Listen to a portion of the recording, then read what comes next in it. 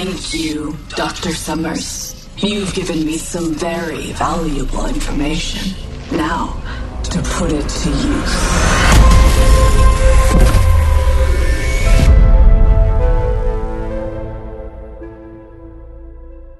Hello and welcome to Welcome to the podcast. As always, I am Abdullah, and I'm joined by a legend of the Apex variety today.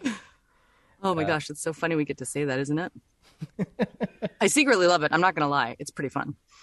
Not just any legend, but someone who was there from the beginning. You know, you were in Titanfall 2 as Ash, and that was a fun boss fight. And never in a million years have I ever thought that they would ever bring her back. But yeah, she's back. She's here. And she's here, taking over, being rude about everything. That's just how she does. Yeah. Anna Campbell, how you doing? I'm so good. It's so lovely to be here with you. I mean, first question is the obvious one, but how did we get here? How did you get started? What made you want to get into acting and all that stuff? Dumb luck is the obvious answer to all of that, right? I knew I wanted to act when I was tiny. I mean, the thing that brings me the most to acting is the psychology of humans. I really love trying to figure out how the heck people got the way they are. I think it's the most fascinating thing in the world, and trying to figure that out for myself as well. But I knew when I was 8, I was like, what is going on with that person over there? I want to understand it. I don't want to judge it. I don't want to change it. I just want to understand how that thing happened that way. And, you know, I remember auditioning in 6th grade for the, musical of the year and not getting in, and going to watch it and being like, yeah, no, I still think I could do that. Auditioning the next year and getting one of the leads. So this is just my path. This is just clearly where I'm supposed to be headed. And voiceover is an almost accidental, wonderful, and it's not even a detour. It's a bonus for me along my journey there. I just love it because you get into this and you don't know where it's going to take you. Like, you could play a mom on a sitcom, or you can play an evil robot in a video game. I know, how cool. I get to be both things. Isn't that amazing?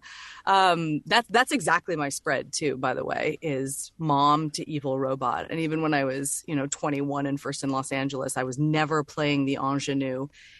And so when I look back on it like that, I was never the young, pretty thing or anything. Not knocking my own looks. I think I'm great, but it wasn't the thing that I was doing. And I just remember aging into my voice, really, and realizing, this sort of voice of reason, this grounded thing, this I know better than you quality that my voice just naturally has. Of course, that doesn't lend itself to teenagers and 20-somethings who are like, I don't know what's going on. And so I'm delighted to have finally kind of found my spot in the industry. As late as it may feel, I'm into it. Stick it out. That's what they always say. But like, it's so weird because I keep forgetting Apex is set in the Titanfall universe because they barely ever acknowledge it. Right. And when I first saw Ash, was coming back, I'm like, wait a minute, is that Ash? Is that the evil robot from Titanfall 2? Is that the same voice actress? Because it's been so long. It was like 5 years had passed. Well, that was since. Isn't that the funniest? So the best thing for me has been, everyone's like, oh my gosh, can you believe it? You're a legend. And I was like, I'm sorry, what? What does that mean? So, one of my dear friends, Elle Newlands, right, who's also one of the legends. She's like, this is huge. You don't even understand what this means. But I didn't audition for it, right? I auditioned eight years ago for a completely different project, and was lucky enough that they liked my work enough and wanted to bring me back. And I guess also that the character just gained that popularity. But that was, I got really fortunate with this one, and it's turned into this massive, massive part of my career that I just don't want to escape. It's this big thing for me. So, I get it. It's pretty cool. No, because it was weird because I remember 2 years ago when they did the whole Horizon story trailer, you were in that. And I had no idea your character was the same, was Ash pre-operation. Like, no one knew that. No. And that was very deliberate. And, I use very different parts of my voice for each. And there's obviously a lot of digital stuff that they do to enhance the Ash part of it completely.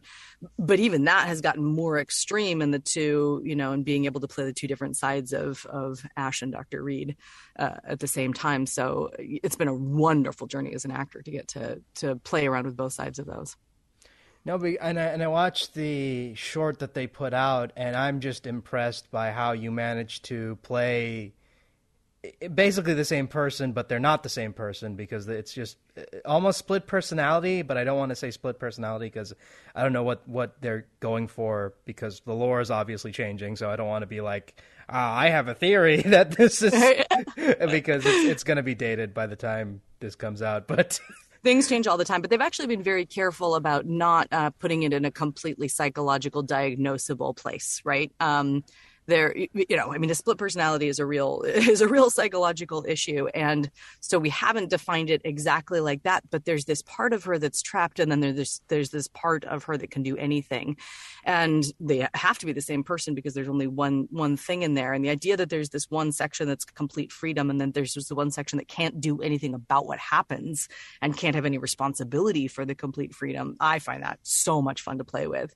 I hope you hear a little bit, but sometimes it can make her crazy, right? She can't change it. And especially since playing Ash is such a, neutral, monotone sort of a world for me, to get to play with the extreme ranges of my voice it's nice to be able to get to do both.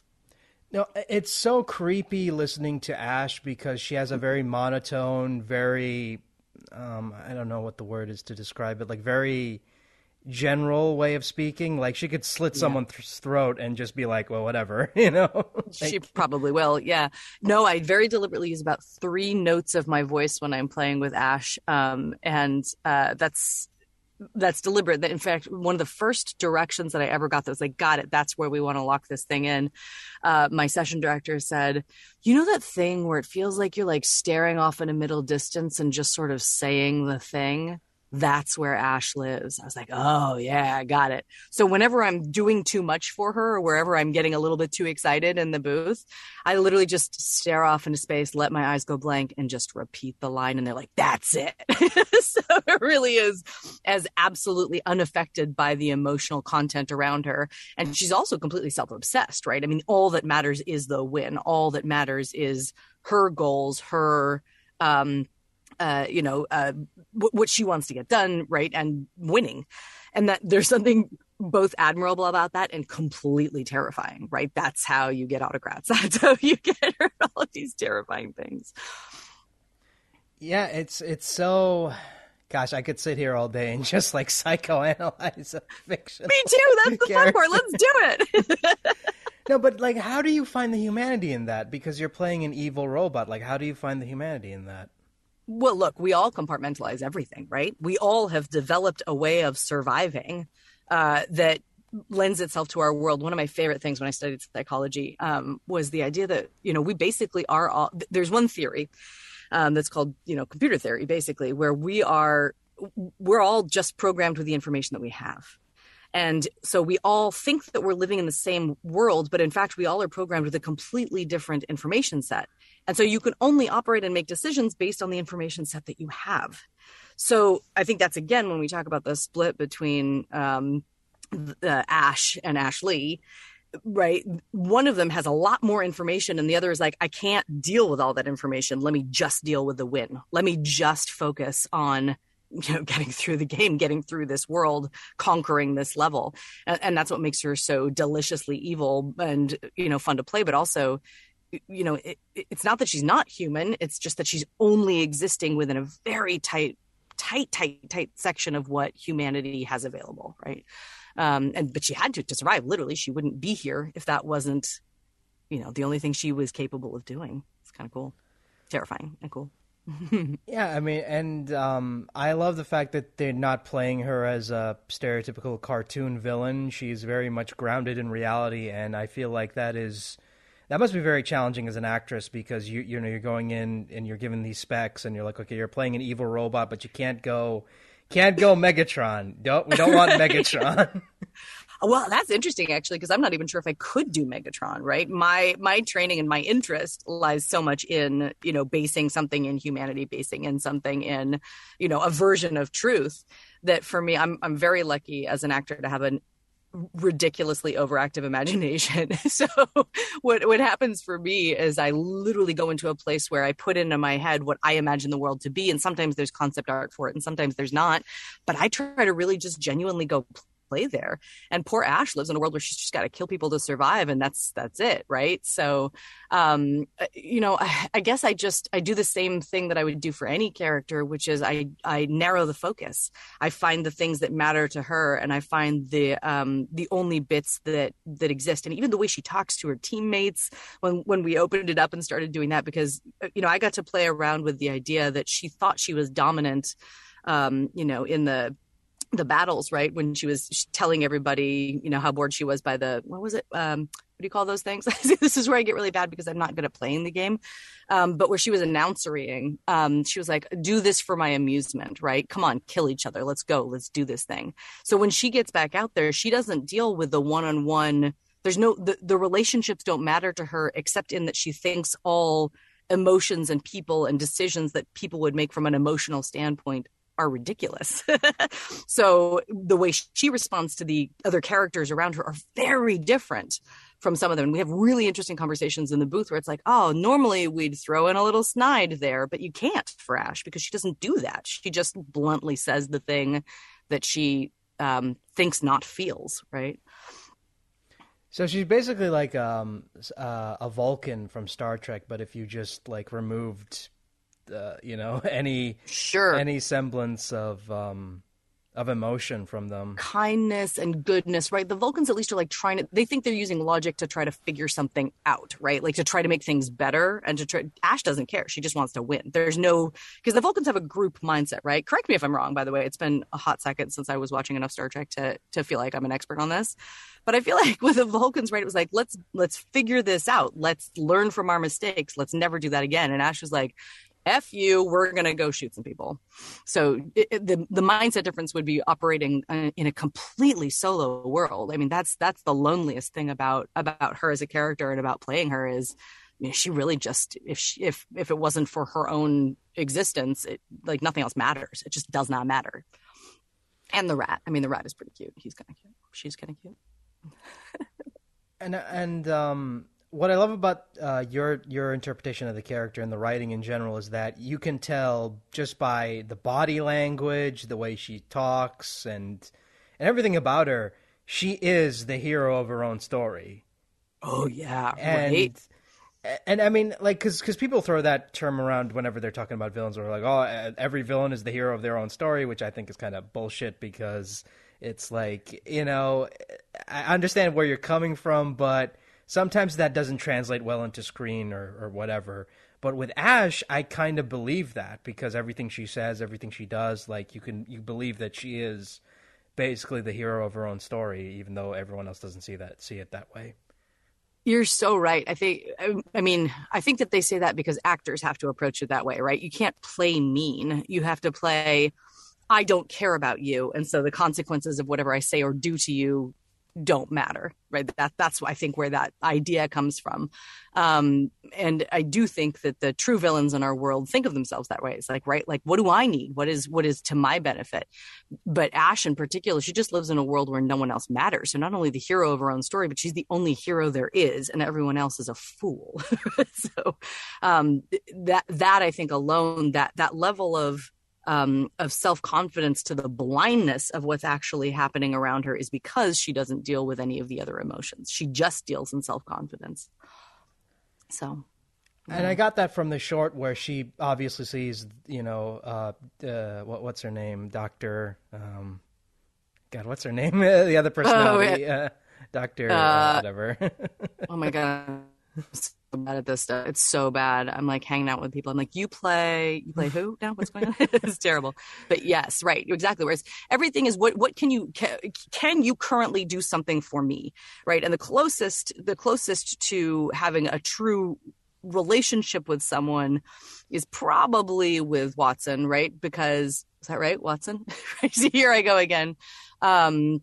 because at least they have a past, right? So they're sort of like tied up together. But you know, I mean, you know as well as I do, all of this lore is going to intersect at some point anyway, and a lot of them have in a lot of little ways already. But it'll be interesting to see if they do try to build any more. But we also have to remember that we got Dr. Reed in there too. So the idea that she is truly just this isolated, alone thing, like how much of that, I love the lines where we mix the two characters, right? Where they call it glitching, right? So she glitches and then all of a sudden you get this pop of this intense emotion. So it's not that it isn't there. It's just that she's incredibly capable at squelching it 98% of the time, and only every once in a while does that other little terrifying to her, I think, thing pop through that doesn't respond purely with one single-minded goal. And before anyone gets mad, I just want to say it's not Watson, it's Horizon. It's not okay? Watson. It's Horizon. There it is. See, I'm like, should have had breakfast this morning. Sorry, Elle, that's really bad. Right? That's exactly it, though.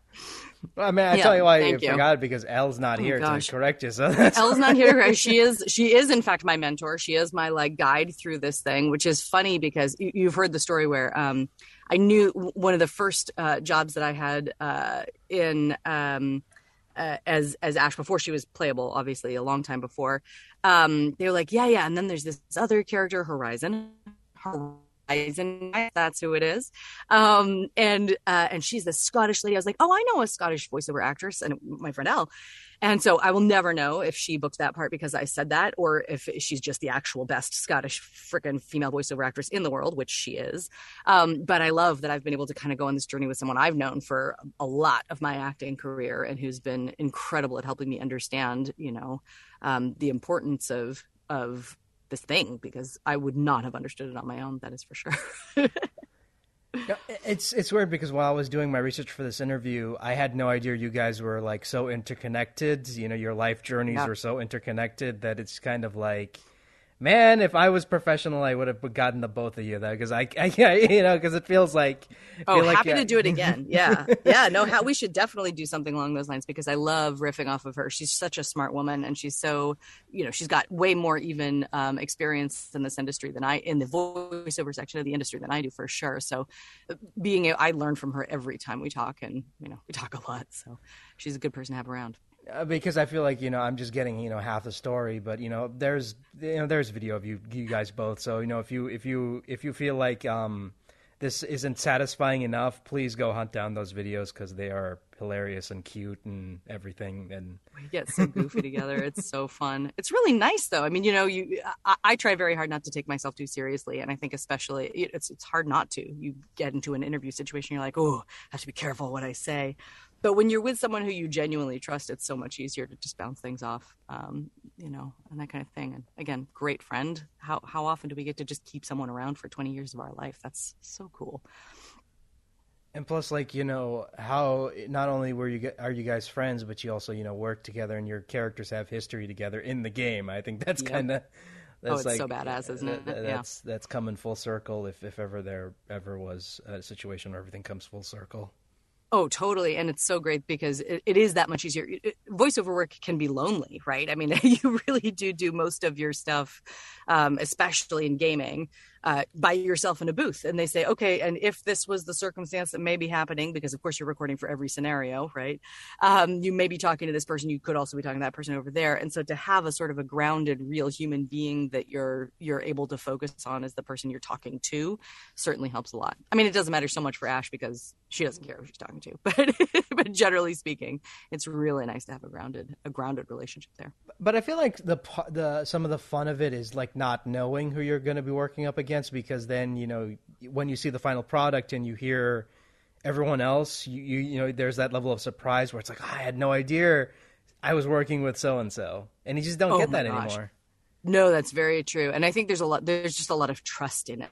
Right, where we get to control things so much so often, you know, especially if you're doing on-camera stuff, it's, oh, that person's involved, sure, I want to do it. Not that I get that much say in those kinds of jobs, but you know, you look at it and you go, I have to control this image, I have to do those things, but to throw your trust in the hands of these amazing game creators, we're really lucky in the case of Apex that they make such amazing choices and make us look good. I mean, I get to go into a booth and say these things that someone spent hours crafting for my character. That's, based on years now for me in particular worth of lore and backstory and, and everything going forward too. I mean, don't think for 1 second that they don't know where they're headed seasons in advance. It's spectacular. It's really incredible detail-oriented work. Incredible what they do. And I just want to point out that from a creative standpoint, everything changes. So even if we do say something or if you do have a theory, that's going to change down the line because as the game gets bigger and everything, changes, so does the lore because, you have to think about, well, we did want to do this, but now that we think about it, that doesn't make any sense now. So we just change it, and that's fine. It happens.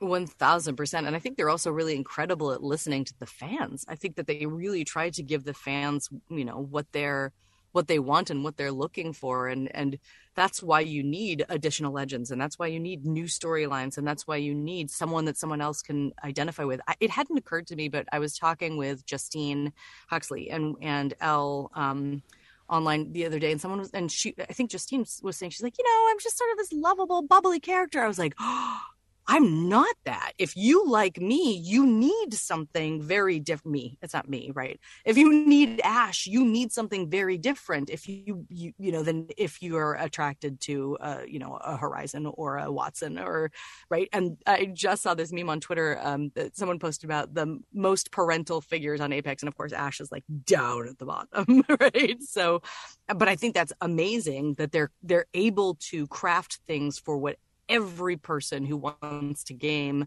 wants to play, and not every game does that. And I think both that's an incredibly difficult task to take on because it's such a massive universe. I think they manage it beautifully. Yeah, no, I love the characters, and I know it's funny. You go back listen to this podcast like 2 years ago when I had Mel Lee on, and I talked about the tutorial. It felt like a weird fever dream because you had all these characters show up and I'm like, there's a robot man and then there's this, what is this? That's exactly. So how many characters were there when it first dropped? Because remember, I, of course, was not even remotely aware of what was going on at the time, but it was 7, 10, 8, 10, something? It was a bunch already. And then it just grew and grew and grew and grew. So even just managing those storylines it's a real thing. It's very cool. Yeah, and what's funny is that I remember when I had Roger on, no one expected this thing to get as big as it did. And even he didn't know, because I remember when he did mocap for a trailer, he said, when are you guys going to have this out? And he's like, we're thinking about in February of 2019. And he's like, February? Come on, nah. that's not... It's like tomorrow.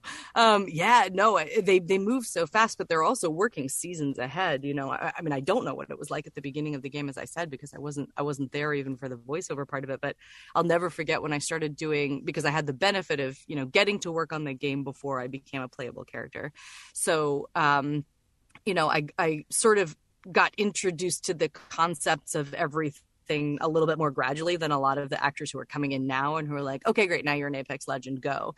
But they said, you're going to have more sessions than the guys did at the beginning of things because now we have to build to all of these different characters and all of these different worlds and all of these different ways of doing it. And so even just the number of sessions it took to record all of the lines by the time I got there was already so much more intricate than it was at the beginning. And each season, we have to record a little bit more, and we get to, I think is a better way of putting that for sure. We get to be a part of this, this massive ongoing thing. That doesn't happen very often in gaming either. That who knows? Hopefully never this thing will be over, right? I mean, it depends on how long people are going to be into the Battle Royale genre. Right. So, I mean, it's popular now, but you never know. You never know what's going to come around the corner, and maybe it will be popular for the next 10 or so years, or maybe not. I don't know, but totally. But I feel like you shouldn't take anything for granted. You should just instead of worrying about how long is this going to last. I honestly say just be in the moment and enjoy it. Gosh. And Totally could not agree more. And the whole problem with being an actor is you just never know when your next job is going to come. Right? You genuinely don't. I mean, I'm delighted every time they call me up and say, hey, let's do another session on this date. I'm like, yes, absolutely. Of course. Let's go for it right now. But you never expect that there's another one. And I think that, again, I'm all along for the journey. And I so agree that that's just the only way to approach life in general, right? But I think it's also amazing that for this game in particular, they have shifted and crafted and changed the way the game plays and added new maps and this. So I'm willing to bet that they are clever enough to pivot with what the audience wants. And it'll be really interesting to see how that just develops over time. You know, we go through trends and all of these things, and we go through different needs and wants. I mean, I remember when I first started being interested in voiceover acting, you know, it was still the world where, because I've been an actor for quite a while now. It was still a world where character actors who did numerous voices and were able to really manipulate their voices to change them with consistency and these, you know, an amazing technique, an amazing thing. That was still the bulk of what was being done. And now what we hire is the person who's kind of already the thing. At least that's been my experience, right? Very few people make massive changes to their inherent instrument. We narrow it, we widen it. But we're looking for people in a very different way than we were. And that's both expanded the number of people who are able to do voiceover because they're not looking for specifically over the top character stuff, but it's also, you know, widened the field so the jobs are fewer and farther between because there isn't the sort of like, these are the royalty of the voiceover world. So yeah, everything we get is an amazing gift, and I'm very lucky. I'm very grateful that people seem to want to hire me again, and you know, I'm along for the ride. I think my favorite thing about this, about, you know, Ash in general is, and this made me laugh. I remember, you know, back in October when they announced that you were the voice, and this is like the funniest story because I had no idea you had a dormant Twitter account that just laid there for years. It's so bad, isn't it? I was just on this morning. I was like, oh, what is going on? It's been like a month and a half since I was on there. It's so bad. I'm terrible at social media. And I like to say it's because I actually love the world and I'm just out in it too often to remember to check on the phone. But I'll tell you, I got into the phase that everybody gets into where I got really obsessed with, it was Facebook at the time. And so I deleted the app.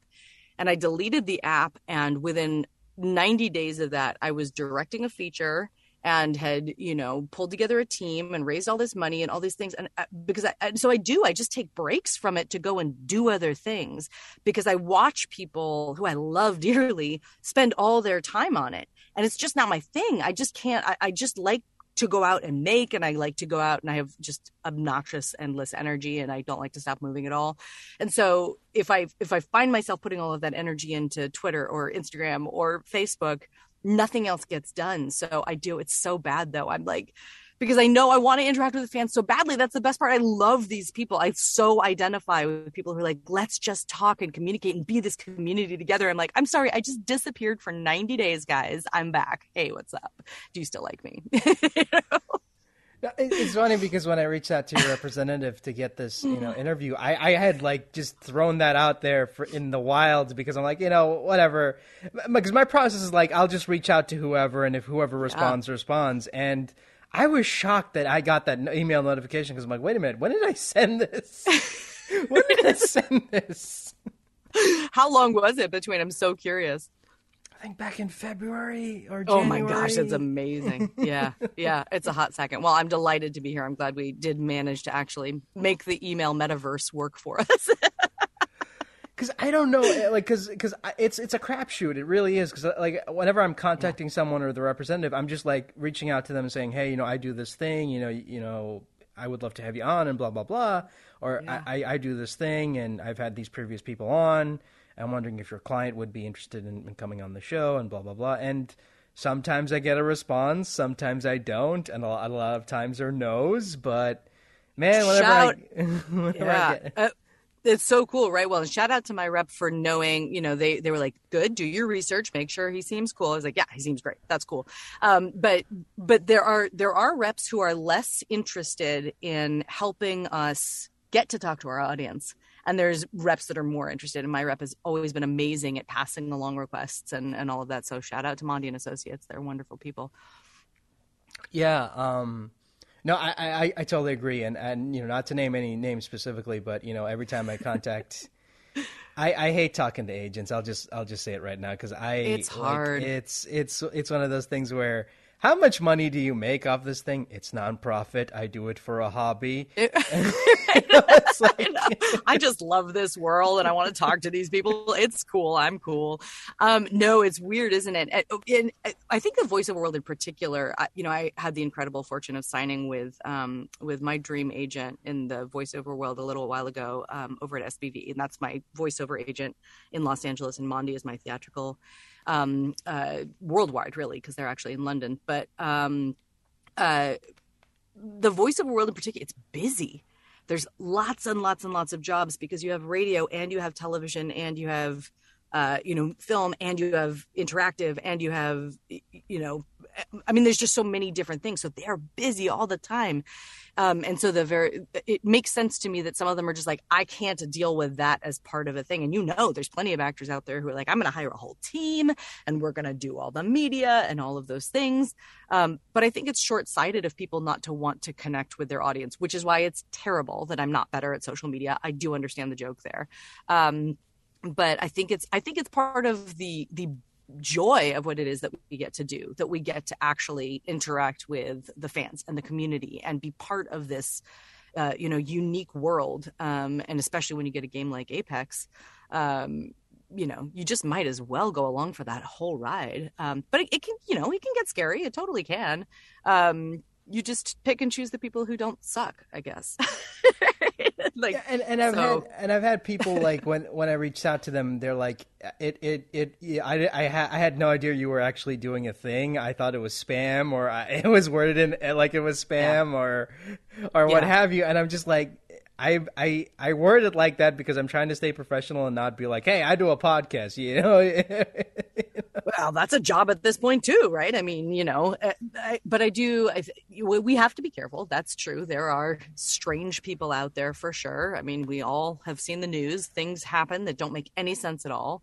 But that doesn't mean that we shouldn't be trying to make all of the personal and human connections that we possibly can. And I'm grateful that you reached out and grateful we get to be here together. It's pretty cool.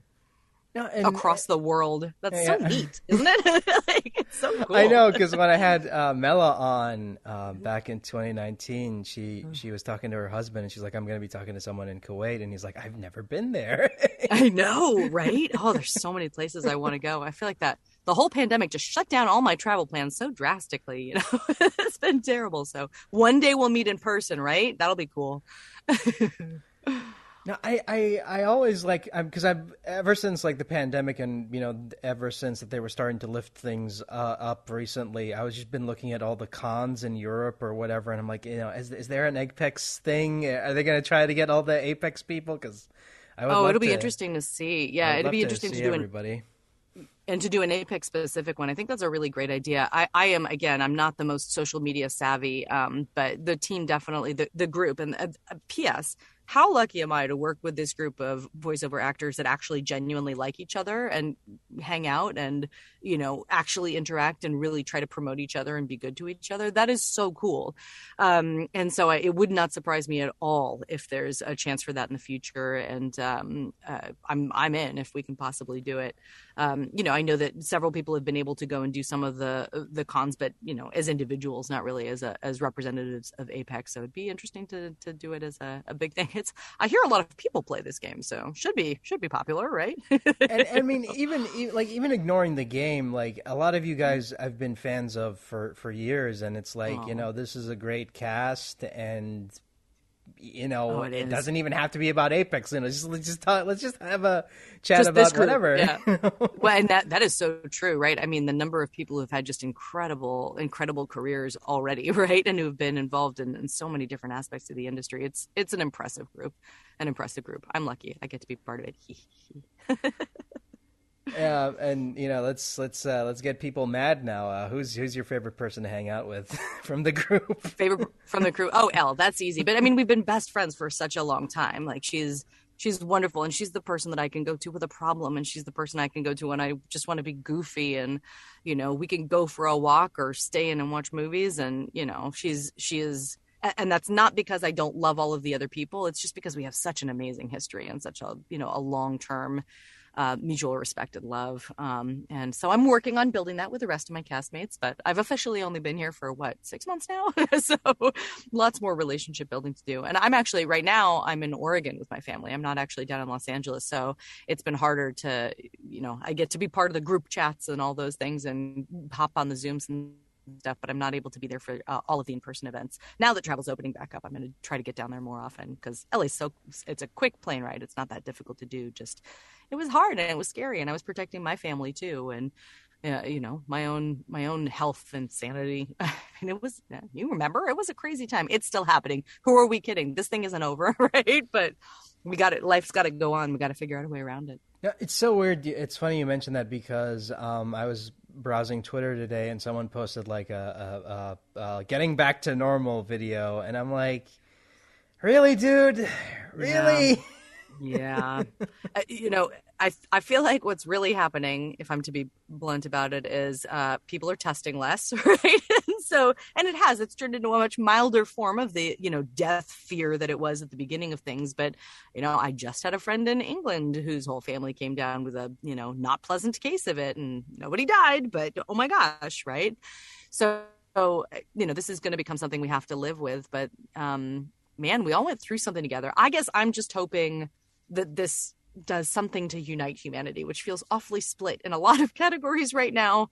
It's like we can't help ourselves from getting annoyed with each other. And I'm hoping that this being able to come back together becomes a positive thing, and we can find the love again a little bit, because that's the way I try to approach everything. And, as someone who's in entertainment, that's what we have to do. We have to bring our vulnerabilities, and we have to bring our fears and everything to the table, and encourage people to love us anyway and sign up for the craziness we bring. So I don't know, the world could benefit a little bit from that as a positive message. I'm hoping. I don't know. Spread the love.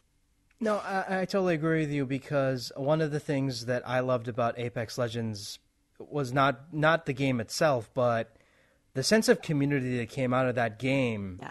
Yes. Was unheard of. Like when I had Erica Luttrell on, we talked about it. I'm like, I have never seen a cast who don't even record together get together because they enjoyed each other's company that much. That's unheard of to me. Yeah, I wouldn't. I mean, voiceover is my second career, so I haven't had as much experience as a lot of those people have. But I think that's true. I think that we got really, really lucky. I also think that Respawn has done a nice job of making sure we knew who each other were, because I do think that when you record alone in a booth together, it can be difficult to find those people out there in the world. And voiceover is not notoriously the most outward-facing community, right? I mean, there's a lot of places where it's insular, and it's a tight-knit group, and that's wonderful. I mean, it's so good to have that support for each other. But this one in particular was incredibly welcoming to me when I was a newcomer, and I've watched as the next legends have come on, and it's been the same. It's a reach out, it's a welcome to the group, it's a come hang out, would you like to go do this, and yeah, we're very lucky in that department. And what I love is that you guys don't force it. You're not like, well, if you don't want to come hang out, then, you're a terrible person or whatever. No, it's like, hey, if you don't want to be part of it, then it's fine. But, hey, we do this thing. So, yeah. Yeah, and we might as well. And look, I think that we all benefit from each other, too, right? Like, it's one of the reasons I love hanging out with Elle. Learning from her how she's managed, her relationship with the fans and things like that has taught me a lot about, being real and being myself, and being, open to the degree that I'm willing to be. And that's all you can do, right? Is be the person that you are in an honest way out there in the world. And then you are truly a part of the community. You're not presenting something nonsense to them. And I do think that this group is better at that than most people. And especially a lot of celebrities are so crafting, not that we're celebrities, let me just be very clear about that, but you see people craft a persona and craft a, relationship with the world, instead of crafting who they are. And I think my job as an actor, as a voiceover actor, is to be honest about who I am, because that's how my humanity brings in people to what I do. Right. Like I said, I think what we sell actually is vulnerability. Hilarious that I'm talking about that in the context of Ash, because that's the opposite of what she does, obviously.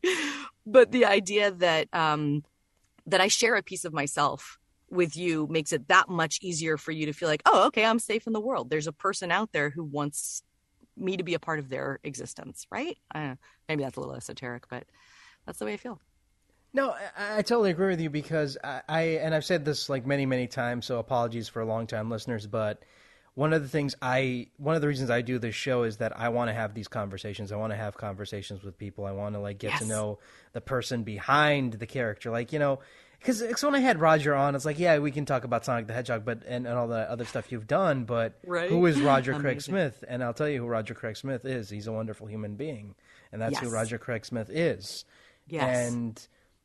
And I one of the few positives of the pandemic was the fact that more people were open to talking with fans. That because before it's like, I'm not going to talk to this person. It's like, because I've been told by people who were like, oh well, you have to have a certain number of listeners if you want our person to come on here, and I'm like, screw you. I don't. Well, to each their own, I suppose, right? And that's fine. And look, we're hit up for things all the time, and sometimes you say yes, and sometimes you say no, and sometimes you protect yourself, and sometimes you charge for it, and sometimes you don't. I'm very confused where all those lines lie, by the way. Like, there's so many things with all of these, sending messages for money and sending pictures for money and all those things. And I've participated in a lot of them, but I don't know. I feel like the ultimate goal is still the human contact. And I think that if we focus on that, then good things will come out of it.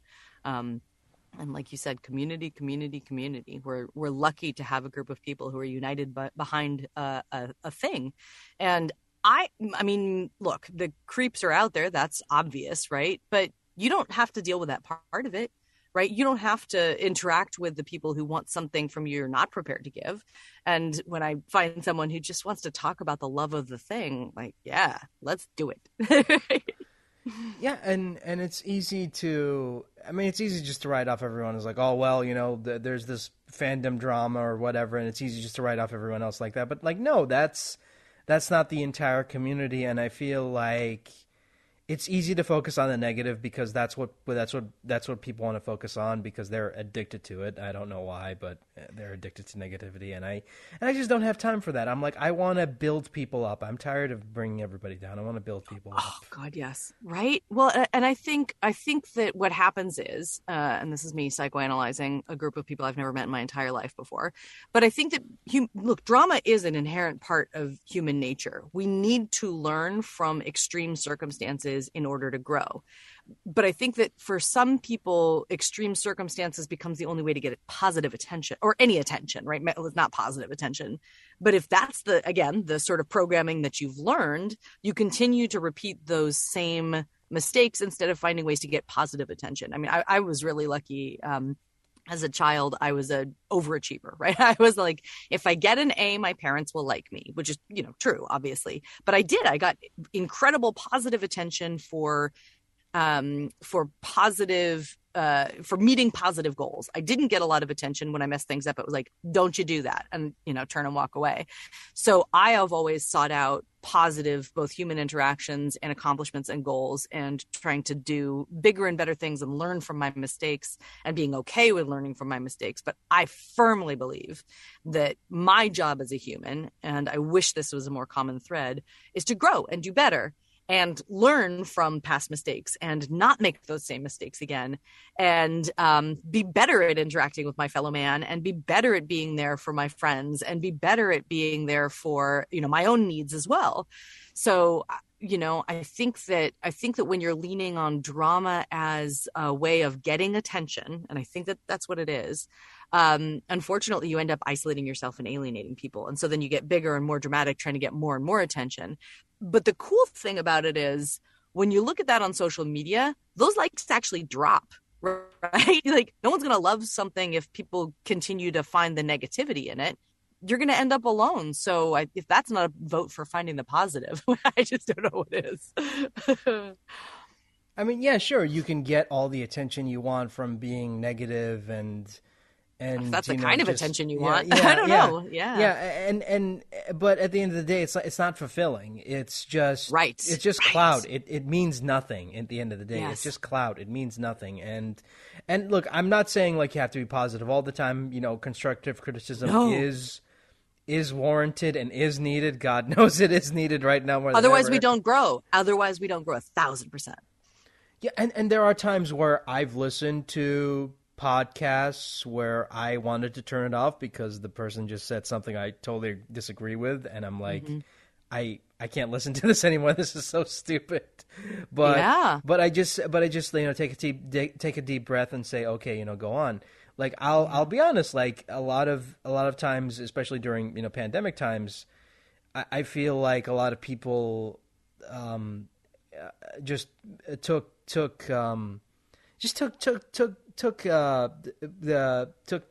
it for granted because they had the perfect opportunity to.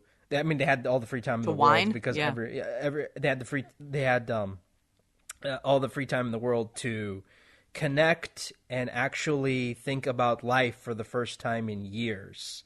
Yes, where it was the stop clock moment where it's like, okay, we can sit down, have conversations, and really think about where we're going. But they didn't do that. Everyone just went on screaming matches because that's what everything is now. Oh my God. Well, I do think half of the problem with that was we were, as a planet, mildly depressed. Some of us more depressed than others, right? I mean, I think that that was what you just described, the stop clock moment and an ability to sit down, connect, figure out what's important.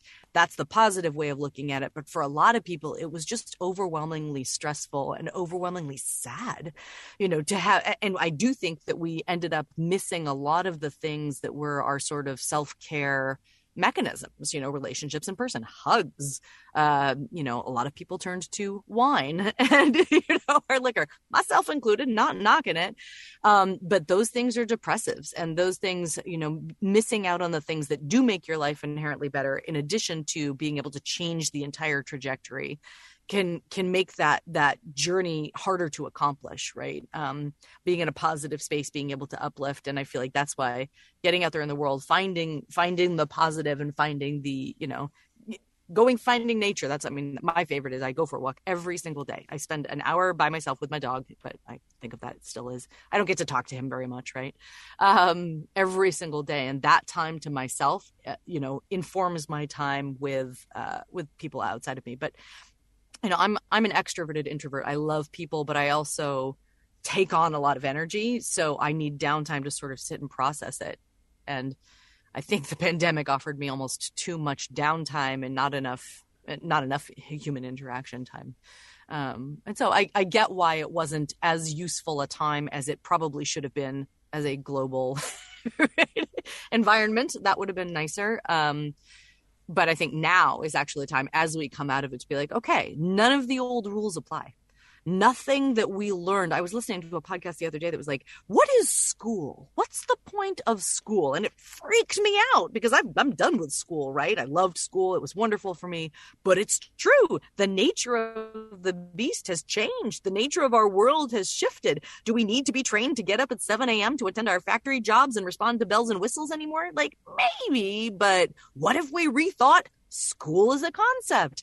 And so I think that now is the time when, again, I'm going to put it out there in the universe. We're going to see positive change from realizing that everything we thought we knew is bull nonsense, right? It's just not accurate, that there's a way that things go. And if we don't progress, we're absolutely screwed. And look, I think that's actually a lot of what the political issues are right now, is there are people who are like, no, the way it was better. And so they're clinging to something that no longer functions in our modern world, instead of agreeing that progressing to something new would actually benefit us all, right? Change is hard. Change is difficult.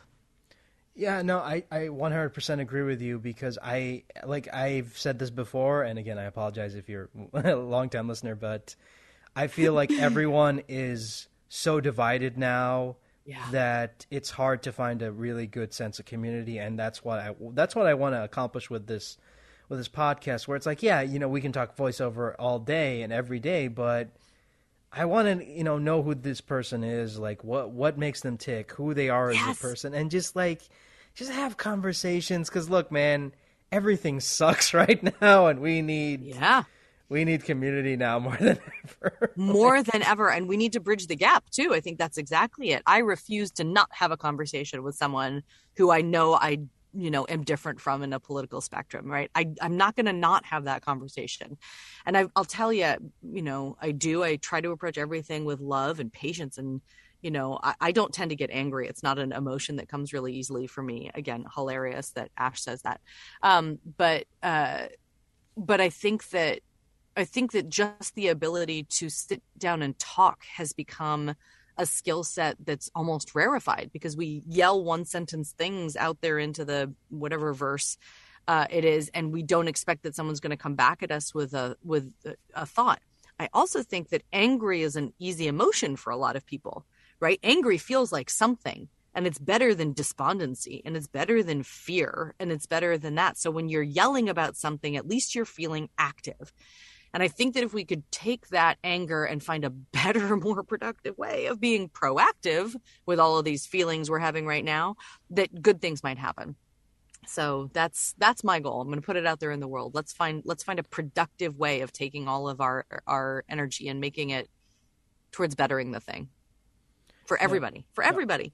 I 100% agree with you. Like, I feel, because anger is just, people easily succumb to it. Like, people say stupid things on social media, and that's why whenever I look at a person's social media, I'm like, I don't want to judge them on that, because I know that's just like a fraction of their personality. Because I don't want to do that. I don't want to be like, well, they said this on social media, therefore they must be terrible people. No, I want to sit down with that person and maybe have a conversation with them and just try to understand where they're coming from, because it's easy to just write someone off as like, oh, well, they're just bitter all the time because XYZ, but it's not. Like, social media is not a reflection of what that person is in real life, let me tell you right now. I don't think it is. And the other problem is, because you've documented your feelings 10 years ago, and people can find those feelings, we've entered, and I'm lucky. I was always, kept it positive and light and fluffy and all those things. But you look at comedians getting canceled because of jokes that they told 10 years ago. That person would never tell that joke now, right? Not excusing that it's still an inappropriate thing and that it never should have been made in the first place, but we were doing that 10 years ago. And I think as long as we recognize the change and the growth in people, the idea that you can't have been one thing and become another, and I've heard the argument that people, don't change that much. Okay, fine. But I do think that we can progress. And I do think that if we have, interactions with the things we don't understand, with the people we don't know yet, we're only going to grow from that experience and find a better way through this nonsense that is life. It's just nonsense. I mean, it's just a big experience. Who knows what's on the other side of it? We got to go for it with gusto, I think. And I don't like the fact that I do live in a world now where anyone can search something I said like 8 or 10 years ago and be like, oh, this person said this and they had this person on their podcast. Why did you come on this podcast? And it's like, personal growth is a thing, and I'll say it, like, I hated my 20s. I was an awful, awful human being in my 20s, and I'll say it, like, I had burned bridges with a lot of people, and I feel bad for it, but I'm not gonna sit here and pretend like I'm not going to sit here and be like, oh, well, you have the right to paint me as a terrible person, because no, I do believe in personal growth, because I spent the last, God, how many years trying to better myself as a human being. I just don't post about it, because I don't feel the need to post every frickin' thing I do on social media. I don't every feel like, thought, every meal, every I'm exactly the same. And I feel like, I've loved, I love my mental health journey, and I've actively been on it because I realized my programming, there were ways in which it didn't serve me. Right. And there were programs I needed to rewire. And I would tend to, instead of burning a bridge actively, I would run away from a relationship because it was scary to me and I didn't understand it. And maybe it didn't serve me. And maybe they didn't understand me and they hadn't made the effort to try and do that. And there's so many people that I wish I could, and maybe I will, right? There have been several I have, just call out of the blue and be like, it's not that I didn't love you. It's that I didn't know how to do it anymore. Right. And I feel like, again, that's the idea that there can't be growth. That's the most limiting thought that there is out there. And so I have to believe in it and I have to love it and I have to love myself through all of those. I agree. My 20s, they weren't that bad. I had a great time. They were fine. But the amount that I like who I am now is just such a world of difference from the girl that I look at back there who was judging herself and who took in all of this negative, energy. And I was living in LA, right? Like I thought that looks were everything and so important. And I was externally judging based on the input that I was getting from the world. And instead now I try to go to, okay, no, wait, really, what do I think about this? What do I feel about this? Right. And sometimes things are scary and you should run away from them. And sometimes it's, no, I was being fed a line of thought that didn't actually serve me, that was external, not internal. And I think that's where, I love what you're saying. Look, I think we're all connected with energy, right? And I think all of the science is true and all of the metaphysics is true. And I tend towards the science myself, but I think they're all explained through the same set of rules, right? Be good to other people, good things will come to you, right? Find positivity, positive things are more likely to come to you. That's just energy exchange more than anything. I don't want to get woo-woo about it, but I think it's true. It's been my experience that I'll tell you, so I directed my first feature and along the way, I'd never done that before, right? That's a huge undertaking. And I kept being like, could someone just do this for me? And people would be like, yes. I was like, whoa. And it was the strangest experience for me because I've always been the person who tried to do everything for myself, right? I'm really good at getting things done. And I talked to a friend about it later. I was like, I don't understand why they keep saying yes. And she goes, Anna, you always say yes. When someone asks something of you, you always say yes. And I was like, oh, I do, whenever I'm capable of it, and there are limits, there are, hard rules. Of course I do. I want to be the person who's able to be there for you. And so the idea that it weirded me out that when I did finally get the courage to ask for that positivity to come back, it did. Like, that's dumb of me, right? That's just me missing the entire exchange that I wanted to have. And sure enough, it was there for me. So that's pretty cool. And how was that experience like for you, like going from, being an actor and to being the person that everyone has to rely on to tell them what to do?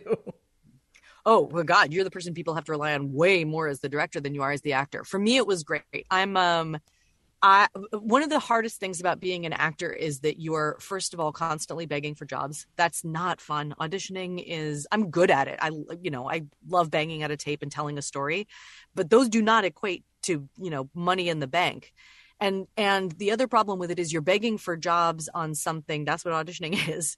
On something that you may or may not actually care about the story on. I always find a way to care as an actor, as a person, but to be able to decide which story to tell and to decide what I wanted to put out there in the world and decide how messy I wanted to let the story be and how human I wanted to let it be and how much it needed to have a positive ending for me to feel good about it. That was an incredible thing. And the other thing was for me, it turned out I'm not the kind of director who's like, great, do this. Not the kind of director who's like, here's what I think. I come in with a vision, I share my vision, and then I say, okay, what do you see? And as soon as someone had a better idea, we do it. As soon as someone brought something in that was more interesting than what I had, we did it. So my favorite thing about directing was not only getting to lead a crew, but honestly be the person who's like, great, your idea matters, right? Your vision of this story is as beneficial to it as some, single-minded thing that I have in my head. I want the community experience. I want us all to be part of making this thing as elevated as it can be. And again, for me, the person who always tried to get everything done by myself, to be able to throw that trust onto other people, what an incredible personal growth experience. And it was, honestly, like, I can't wait to do it again. It's, we're still in the middle of finishing it, so I'm still sort of in the process of doing it. But no, directing was was hugely important. I've had the luck of stepping behind the camera before. I've produced a bit.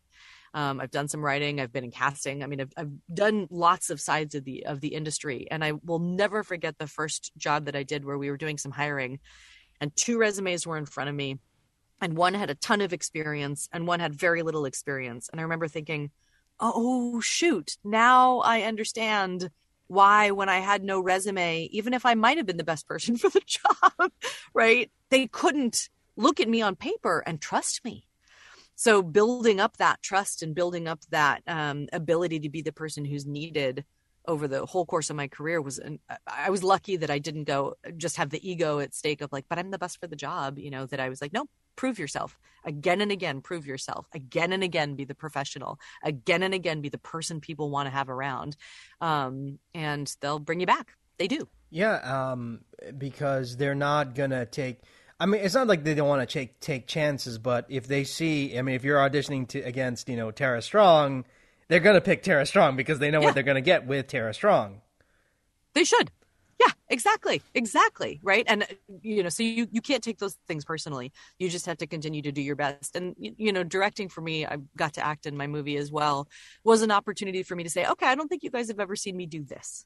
I don't think you guys have ever seen me at this level of vulnerability and at this level of personal truth. And I'm ready for it. I'm okay with you guys seeing the, you know, the harder bits of me and watching my own, you know, a version of my own struggle. And again, like, that's what I want to put out there in the world. It's okay to be you. It's okay to be human. It's okay to be messy. We're messy. We're not this perfect. You don't have to be perfect. Just be messy. That's where humanity is. That's where humanity lies. That's why I love it when people aren't scared of being vulnerable and just being their true selves and not trying to sell me a brand that doesn't exist. I don't want the brand. I want to talk to the person. I don't care if you know, if coming on my show would harm your brand. I want, you know, what does the person think, you know? Does the person want to do it? Well, how often do you actually encounter that? So of the people that actually do come onto the show, how many of them do you think are trying to sell something, and how many of them, even just percentage wise, right? And how many of them are like, no, let's have a human connection? Because I bet half of the people who are just trying to sell something aren't going to come anyway, right? They're, you know, but you tell me. I'm fascinated by that. Well, I mean, Neil Ross had to come. You know, Neil Ross only does podcasts now if he gets to shill his book. So I had to. Isn't that funny? It's funny. That's our world now. Yeah. And I mean, no offense to him. I mean, because again, you know, he's in his 70s now, and he's not getting as much work, and is like, you know, he's like, well, I mean, I want to come on here, but I want to plug my book. Is that okay? And I'm like, okay, fine, because you know, you don't want to be that guy who's like telling a 70-year-old guy, he's like, oh, you can't plug your book. Oh no, totally. And I kind of feel like, look, that is half our job, right? Is making ourselves look good in whatever way, shape, or form we can. I get that. That is part of our job. And P.S., that would be your job in any industry, right? And so, yeah, no, I don't have a problem with any of those things. I've always found it very awkward doing the signings and stuff because I just wanted to talk to the people. And so I remember watching Justine just expertly be like, and don't forget, here's the shop and here's the thing. And and now we're still talking. And I was like, whoa, she is so good. Because here's the thing, people do want the book. Right? Someone wants to read that book and doesn't know that it exists. So how cool to be able to say, P.S., there's a book if you want to hear even more. Like, I don't have a problem with that. I just find it awkward. I just find it difficult to be like, I'm so cool that you should buy a picture of not quite my face. I think it's strange. But I'm glad that people want it. I'm glad I can provide it. I just find it awkward. Yeah, but I mean, I don't want to be, because to me, I don't want to feel like I'm trying to sell you something, because I would feel uncomfortable with that, because I'm just like, you know, I just want to have conversations. I don't want to be like, you know, you know, you should totally watch this thing, or you should totally sure buy this but thing. In a way, I don't, you know. Yeah, but look, you love Apex, obviously, and right, you love voiceover, obviously, right? So there's a degree in which you are still promoting the things that you love. And I guess I just don't have a problem with that. I guess I just, I try to look at it as, if he poured that much energy into the book, then what if it is worth reading, right? Okay, talk about it. You spend all that time and energy doing it. Fine. Cool. I mean, it's a long book, but I mean, jokes. Jokes aside, it's a great book because he talks about his entire career, and honestly, it's cool. Great because there isn't that much documented evidence of that era of like voiceover. So, and it was a fascinating read. So it's like, hey, it's not that bad. Yeah, exactly. That's what I'm saying. See, so no harm, no foul. No, but I mean, I do have like some people come on who just want to do like the interview format, who are just like, well, I only got like X amount of minutes, ask your questions, and then I'm out here. Or sometimes where I'll try to have a conversation or try to make a joke and they don't laugh and they don't get it and they're like, they're not having any of it. Oh yeah, but haven't you also had like conversations with other humans that are just like that? The standard to which we're held as entertainers because we put ourselves out there is sort of, look, I've met people where I'm like, how have you existed in the world so long without having any actual ability to connect with other people? Never mind, I'm going to be over here talking about I don't know what, right? I mean, you've been to the party where it's like, I don't know how to make a conversation with you. So I think that you're probably just encountering a couple of those people who don't know how to converse, right? And I do think that that's actually a kind of a dying art. I think that in a world where we're interacting with people by carefully crafting our, I guess they're no longer limited character tweets, right? But the idea that we're living in a world where we get to craft everything before we hit send instead of trusting truly that everything we say has value and that what we're putting out there is not, terrifying. I think that that's a skill set, and I think that not everybody has it. And the same thing is there's people who spend their entire lives selling things. Like that's their entire life, is their ability to convince you that you want something you didn't know you wanted. And it's not how I approach it, and it's clearly not how you approach it, but I don't know. It's just a different subset. It's just a different way of doing the thing, I guess. Yeah, and I don't know, like, because here's the thing, like, you're enjoying this conversation. Well, this is the first conversation we ever had, ever. So yeah, that's the appeal of my show, is that every conversation you listen to is the first ever conversation I'm having with this person. I love that shit. I think it's great. Or are we allowed to swear? I didn't ask. I said bullshit, careful. So you okay, you good. Say. Yeah, I'm so bad. I love swearing. It's my absolute favorite thing. And I have small kids, and so I'm like, the other day I turned to my husband, I was like, I really got to stop swearing in front of them. My favorite, I'm going to tell the story, and I'm so sorry, Sophie. My eldest, who's amazing, she's just this whip smart, she's just the most wonderful kid, like sensitive and interested and engaged. And I said something about to my youngest, I was like, oh my God, you're stupid cute, something like that. And she goes, Mom, did you say stupid? I said, yes, I did. I said she was stupid cute. It was actually a compliment, right? She's like, you can't say stupid. Stupid is a fuck word. I was like, I think I either just won or failed as a parent. I'm really not actually clear which one of those two things that was. Right?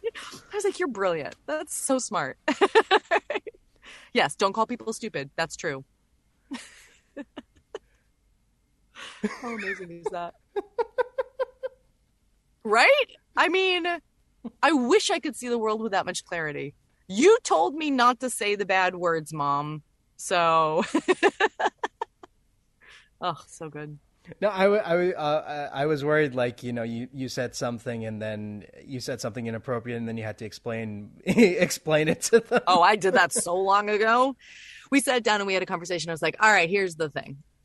This is also happens a lot in my movie, PS. So you'll be seeing these conversations like actively fold out in front of you if you ever watch the movie when it comes out.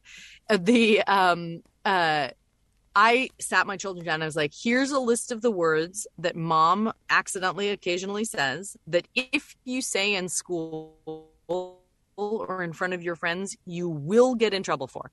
I'm actually going to actively teach you this list so you don't make a mistake.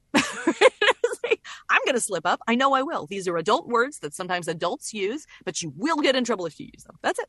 That was my tactic on it. I don't know if it was the right one. I don't know.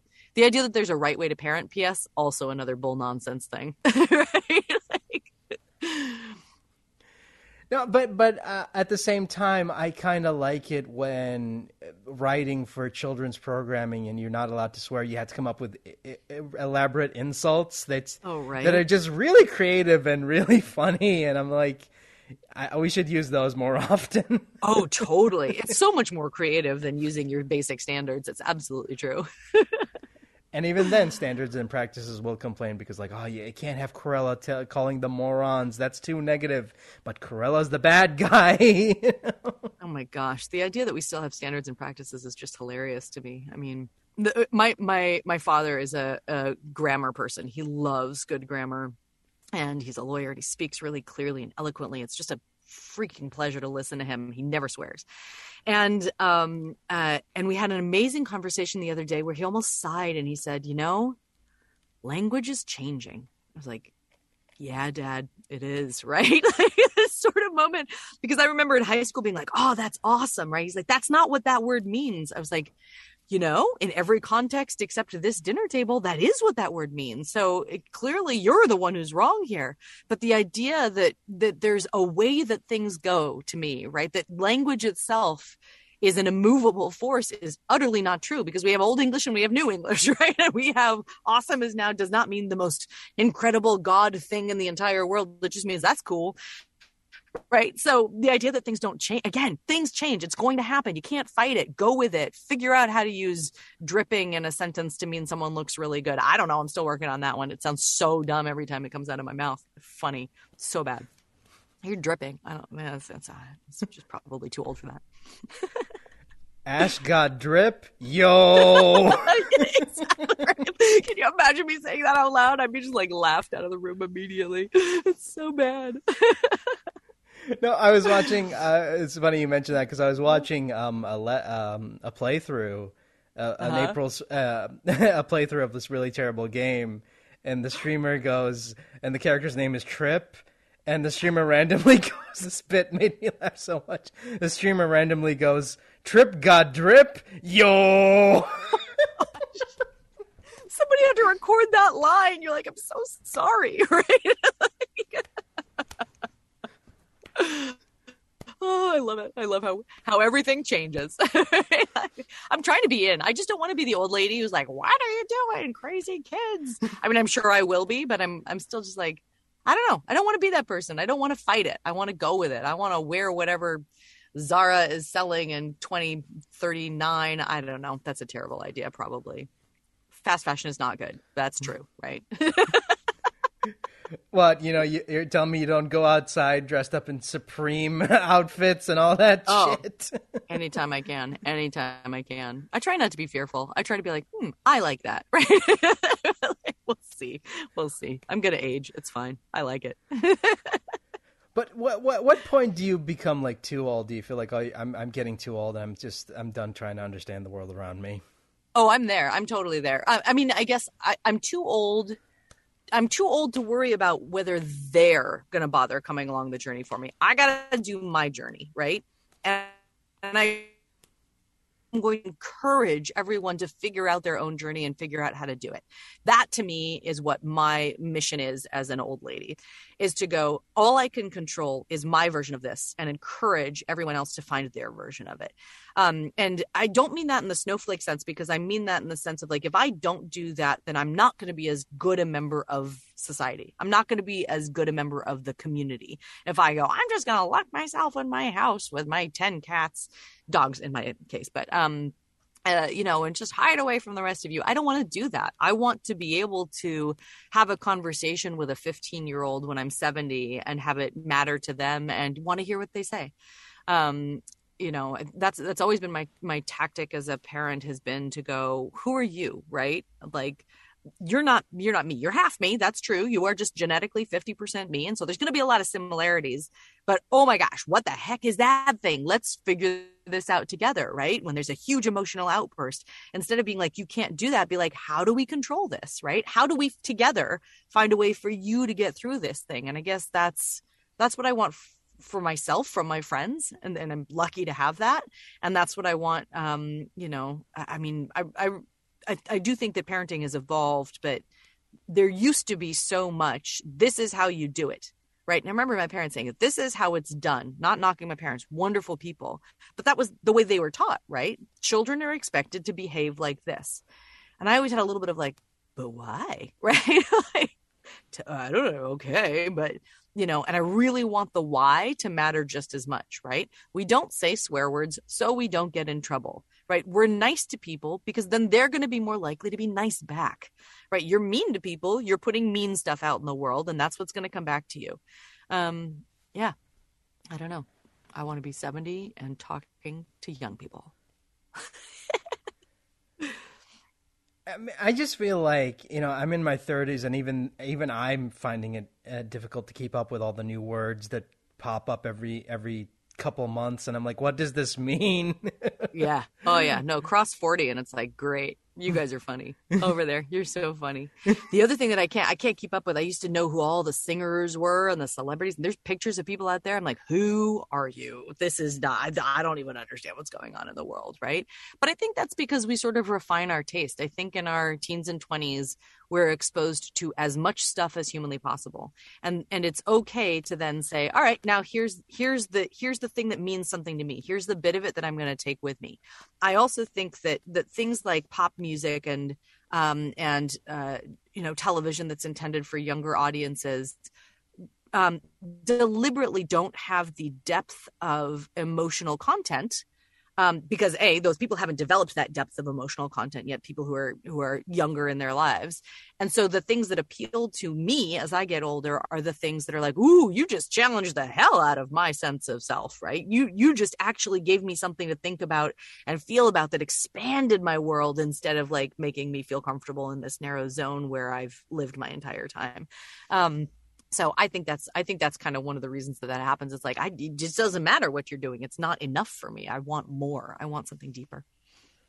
Ooh, I'm getting very existential here. Isn't this great? No, I love it because I love learning new things, and I love listening to other people's perspective on things. And it's not just, I do a voice. Thing. Yeah. I happen to have a voice people apparently want to listen to. I don't know how I got that lucky. That's dumb luck in my case. And then I worked hard to figure out how to manipulate it to be the actual job. But no, I think it's much more interesting to think about, why we're here and how we want to connect. That's the game for me. And do you think that it's funny because I feel like in the age of social media where it's easy to connect with people, we're so disconnected. I feel like that's the ultimate irony of it all, isn't it? Well, I don't think it's really connecting. I think, and it's really interesting because there's probably like five to seven fans who, DM'd me or wrote me something where we started an actual conversation. But 98% of the time it's a one-off, right? And you can't know someone in a one-off. You can't. So when I have these repeated interactions with people, that's where we're forming an actual relationship. But yelling out into the void is not being a human.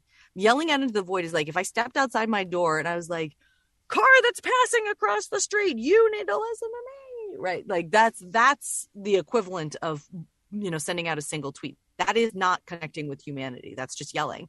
But this, again, like you said, right, the chances that I have to then have a relationship on the DMs, even, right? The people who send me something and we have an actual mail exchange, like those kinds of things matter so much more to me. I want a real in-depth relationship. I don't want, one-offs. But P.S., you're not going to be able to form that in-depth relationship with everybody out there either, right? You are going to find your people. You're going to throw your net as wide as you can and then be like, see, I got you. And the rest of you, okay, it was nice to meet you, right? That's the way it's always been for me. My social group has always been, I'm very comfortable in a new situation. I love meeting new people, but from every element of my life, there's one or two people who have kind of come along the rest of it with me. Right, one or two people with whom that in-depth relationship has truly formed. And sometimes that's a 6-month period, and sometimes that's a 4-year period in college and those things. But those people will be in my life forever. I don't like to let people go. Sometimes there's long times between our communications, but when you find the people, right? It's so good. So worth it. Keep looking. There's the people are out there. No, but I feel like and it's interesting you mentioned, the people who come and go on the show, because I feel like the people who I remember the most are the people I still keep in contact with, because those are the people who I feel like want to have like a genuine conversation with me and just be like, I really like what you do, blah, blah, blah. Yeah. And they actually mean that. It's not just, oh, I'm sorry, I can't come on your show. I am busy, but good luck on your podcast. Okay. Yeah. You totally mean that. Yeah, right. That's it. But that might also be the level of depth of human contact that person is interested in. Right. And I mean, I can't comprehend that at all because obviously I want to get right the heck into it. But that's okay. To each their own. Good luck. Have fun out there being protective of yourself. That's and I'm not saying I'm not saying obviously I'm not saying like you should give like all your personal information, but no. I mean, if you do want to pay me all your you give me your credit card number, I'd be okay with that. Oh, totally, right? Totally. Oh, it's so funny, isn't it? No, it's true. But I mean, look, we're being able to have an amazing discussion, and it's not like I'm like, great, here's my address, right? We all have limits. We all have ways in which we have to protect ourselves, but I don't know. I refuse to live in fear. I refuse to live in fear. I know a lot of people who live in so much fear, and I did for a long time too. I suffered with a lot of anxiety, and I was really able to sort of understand where it had come from by looking at it intently, and come out on the other side of it and live in a world where I don't doubt the things that come out of my mouth, and I don't replay conversations from 2 years ago. This is my 20s, right? Like I remember in my 20s being in the shower and being like, right, oh, okay, I have to have first. I have to do that thing. I have to, right? And now I just have them. Right now I just don't live in a world where I'm going to let that control how I approach things. I don't know. That's how it works for me. But not dictating how it should go. I'm not doing that. It just doesn't work the same for everybody. Okay, did you own a No Fear t-shirt? Please tell me you did, because that would be gosh. awesome. No, I didn't. I wasn't so much a t-shirt kind of a person. I was much more of a sort of in high school, I was vintage clothes. And then I was kind of like, I guess, slightly rock, I didn't know what I wanted to be in my 20s. I was just trying to fit in. And now I'm sort of like, ooh, that sparkly thing makes me happy. I have an inordinate number of socks with sparkles on them, mostly because my kids, whenever they see them, they're like, those are cool. I'm like, we should buy all those socks. Those are great socks. So no, I don't think I ever had a No Fear shirt though. I was too girly for that. Because I'm like, living life without fear. Come on, man. No fear T-shirts. The '90s. Yeah. That was the peak. Oh, it wasn't that I wasn't aware of it. It was also my parents, and I bless them for this. Right? They were like, "No, you're an individual. You don't need to do what the entire crowd is doing." And I was like, "But I really want that same shirt that everybody has." And they were like, "We're not going to spend the money on it." And oh God, that drove me crazy. Right? It was infuriating at the time, but I look back on it now. I'm like, yeah, I guess they're right. Now I don't feel the need to go along with the way everything did. I've tried all the versions of it, and I'm so much happier when I just make myself happy, and ask that other people don't get in the way of that. That's all. That's it. That's the whole course of life, right? and you don't need that. You don't need to be. You don't need to follow the trends. You don't need to. You don't need to be like, oh, I need to be up to date with everything of what people are talking about or what have you, or oh, I need to see this movie or whatever. It's like, no, you don't. No, but I do think that the reason you do that when you're young is because you're trying to figure out what you like. I do think that that's what it is. I'll never forget. I was probably my late 20s, right? Early 30s. Do you remember when candy apple green, like neonish candy apple green became like the color? And I was like, why is everyone wearing this color? It's clearly terrible and looks bad on everyone, but everybody had a candy apple green something. So I got like a fake leather jacket or something, then candy apple green. And I remember the very next year when candy apple green was no longer the color, I was like, see, I was right. That was not an enduring fad. But I bought the jacket anyway. Oh, life. I mean, could be worse. You could have bought one of those like 8-ball jackets, and now it could have been stuck, and it's like, ugh.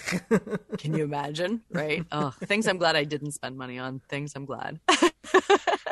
I say this, but I'm looking at all the collection of toys I've spent money on, and I'm like, oh, what is my life?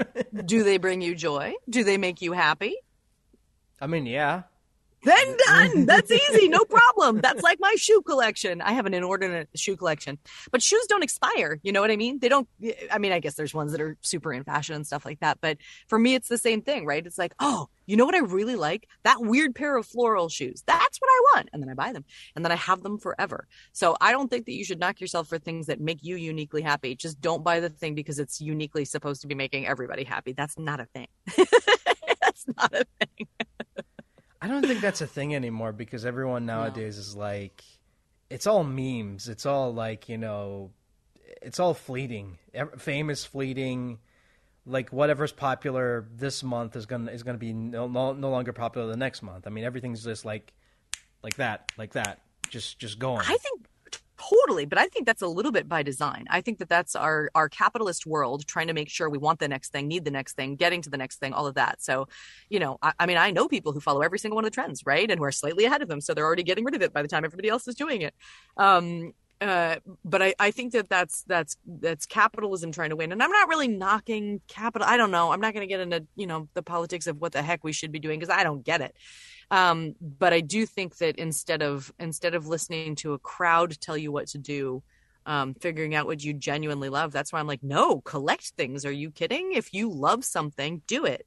But you're not doing it because everybody else in the entire world is doing it, or because Twitter told you to do it, or because, you got a Facebook ad that made you think, oh, I guess that's the new, shoe with 17 platforms and 34 ties. I don't know what to do. I guess I have to buy that. If you're not doing it for that and doing it because it actually makes you happy, if socks with sparkles make you happy, buy socks with sparkles. That's okay. Yeah, no, it makes me happy. And yeah, I mean, it takes up a lot of shelf space, but it's like, hey, it makes me happy. Do you have another plan for that wall? No? So fine, whatever. I don't know. It's not a problem. I mean, I love Transformers. I'm not going to stop collecting Transformers, I mean, come on. They're the best. They are more than meets the eye, I'll tell you what.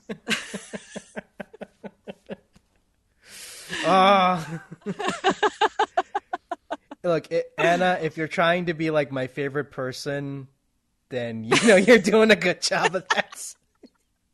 Oh gosh, I hope I'm not trying to be, but I really like how well we're getting along. Sure, right? Like Anna really wants that best of 2022 podcast episode. No, I just want a true human connection halfway around the world. That's all I ask. No, I love this. Oh, I don't want this to end, but oh my gosh, it's been 90 minutes, you guys. This is amazing. I don't even understand that. Well, let's make a deal. I'm going to talk to Elle. Let's see if we can both come on the show together. I think that would be so much fun. And like I said, she's just one of my favorite people, and I know you'd love to talk to her. So I'll just be back. We're just going to have another conversation in a little bit, and that's going to be fantastic. Yeah. Okay, fine. No. Yeah. But before we get going, like, can you give us an update on what you're currently working on? I know you mentioned like a live action movie. Can you give us a little bit more details on that? Yeah, so that's my major project right now. I'm obviously still auditioning and all those kinds of things. We're very lucky in the voiceover world to have lots of opportunities always coming our way. But the movie I'm working on is called Nora, and it's a very personal story. My family left LA in the middle of the pandemic, but before we'd ever left, I had written a script about the fear of moving back home to suburbia to focus on your kids instead of pursuing your dream. And that's really what the movie is about. And Nora is a musician. She's not an actor. So it's not really me. It's not at all me, you guys, at all.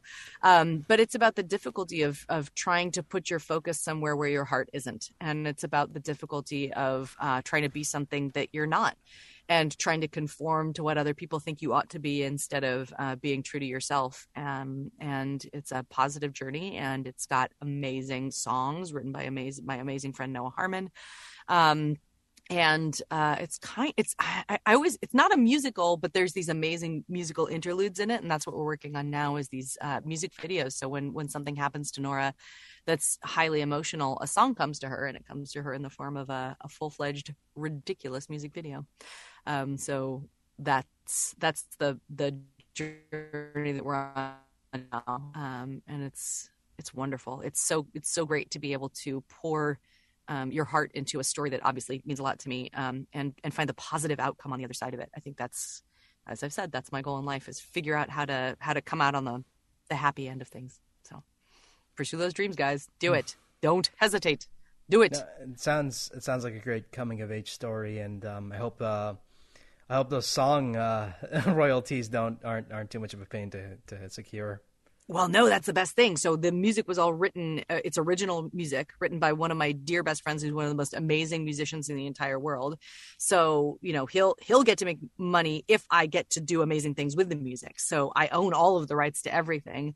And we wrote them together, and it was, he still lives down in Los Angeles, and we had started writing them before we left. And then we've been able to do some things long distance and that, but oh God, when you get to work with creative people whose work you love and respect, it's just so easy, right? You're just like, I can't believe you just wrote this song for my movie. I can't believe that I just got handed this thing.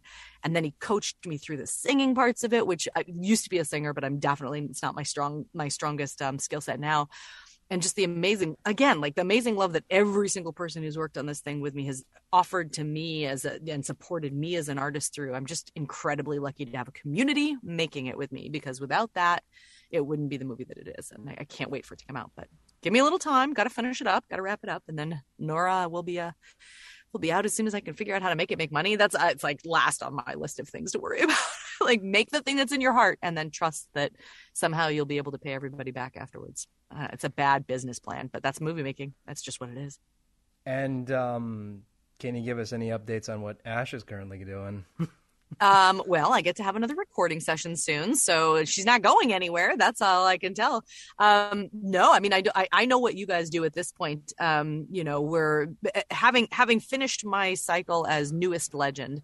We're mostly in update mode and stuff like that. And, I don't think I'm going to do anything that's particularly heavily lore based lately. So, it'll come back around to my storyline, but I think right now we're focusing on adding the new guys in. So I can't wait to see where everything goes. It's so exciting. I love it. It's like, I get just as excited as you do, because I only know my section of things, right? And the little bit where we talk to each other secretly behind each other's backs, right?